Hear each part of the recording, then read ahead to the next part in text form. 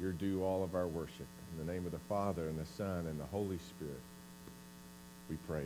Amen. Amen. You may be seated.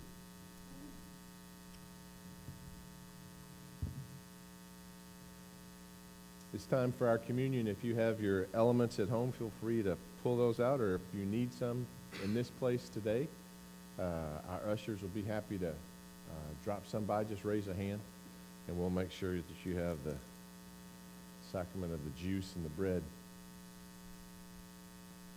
What an exchange, isn't it? We bring all of ourselves, and we get all of God. What a bargain.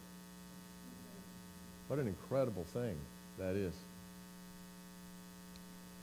We do this in remembrance of him, and there's times when we need to be reminded, especially when what we are, what we think, what we believe, what we live is incongruent. It's out of step with. It's headed in a collision course for ultimate reality. You know, part of communion is checking our own hearts and being sensitive to let the Spirit help us change course if we're off, right? I don't know if you've seen one of these. I remember when I was a kid, we could have the next slide, please. Okay, well, just imagine this. There it is. There it is. Now, I don't know what your mom might have put on the sliding glass door at your... For us, it was butterflies. Do you remember those little multicolored butterflies? When we were too young but rambunctious to care, to check if the sliding glass door, perhaps the one that Mom had just cleaned, was really open or not. And even still, even with the butterflies on there, there were times... See this little bump here on the front of my head?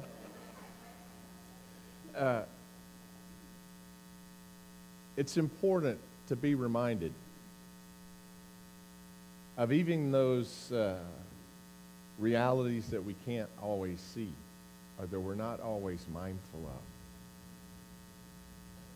That our lives are only possible because we have a Heavenly Father that gave us this life.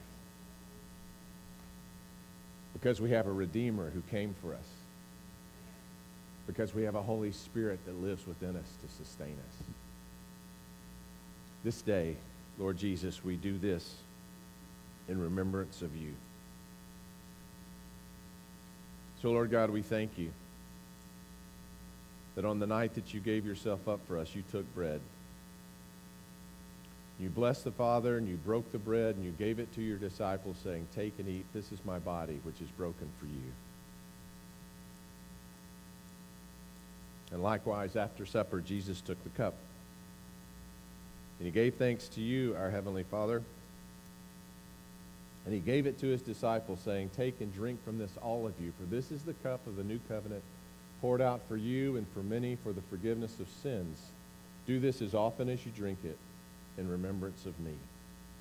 And so, Lord God, we do these things in remembrance of you, praying that you pour out your Holy Spirit on these gifts of juice and bread and upon us, your people, that indeed, living within us, we might live that life that testifies to the fact that greater is he who is in us than he who is in the world.